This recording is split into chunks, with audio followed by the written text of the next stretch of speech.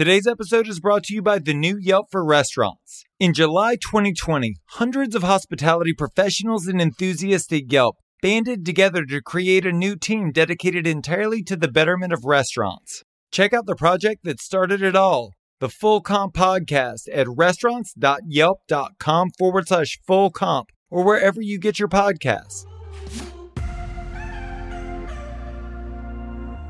Welcome to Restaurant Marketing School. I'm Josh Kopel, a Michelin-rated restaurateur. Together with famed digital marketer Eric Siu, we're unpacking the tools and tactics used by million-dollar marketing agencies to help you grow your restaurant.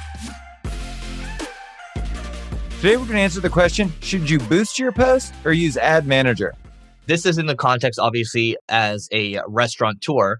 And so boosting posts or using Ads Manager. So boosting posts, that could basically mean you go on Facebook, you go on Instagram, and you hit the promote button or the boost post button, and you maybe put $5, $10, $50 or so towards a post that you put out.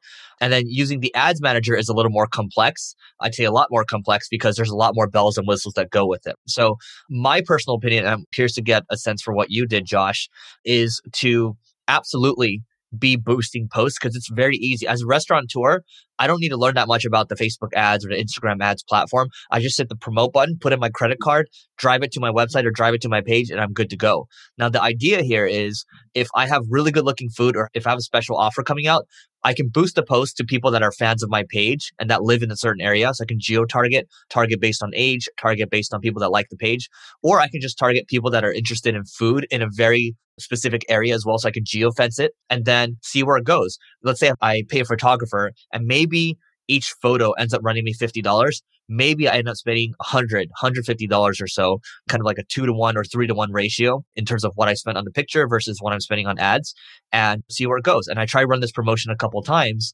and try to stay top of mind because the problem with any of these social media platforms right now is that organic reach is becoming tougher and tougher, meaning that when you post something and you don't pay to promote it, it's not going to do as well because these are pay to play platforms. That's how they make their money.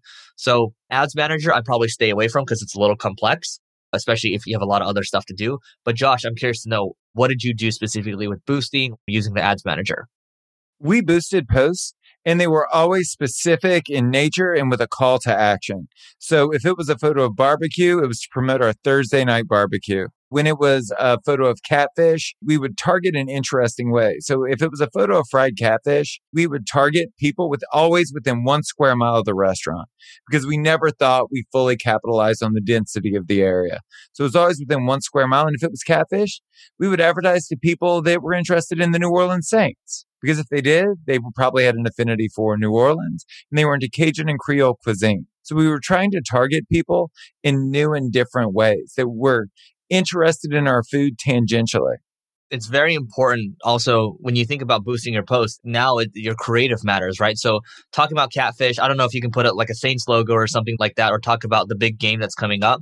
But if you can do that and you can tap into people's hearts and tap into what they care about, your creative's going to perform a lot better, right? It's timely and it's something that people want to eat. People want to celebrate the Saints playing and all that. So I would recommend a 2-to-1 to 3-to-1 ratio, depending on what you're spending on the piece of content. Or even if you start with $5 to $10, that's good enough. Josh, what did you spend to boost your posts? Usually between $15 and $30 per post. What do you think is the biggest deal that you got from it? We were able to drive massive traffic to all of our events. It always translated to asses in seats. But again, I think context is so important to remember. If you want to hear previous episodes or check out our other content, go to restaurants.yelp.com/marketing school. Thank you so much for listening to the show. You can subscribe wherever you get your podcasts. While you're there, please leave us a review. I'm Josh Kopel, and you've been listening to Restaurant Marketing School.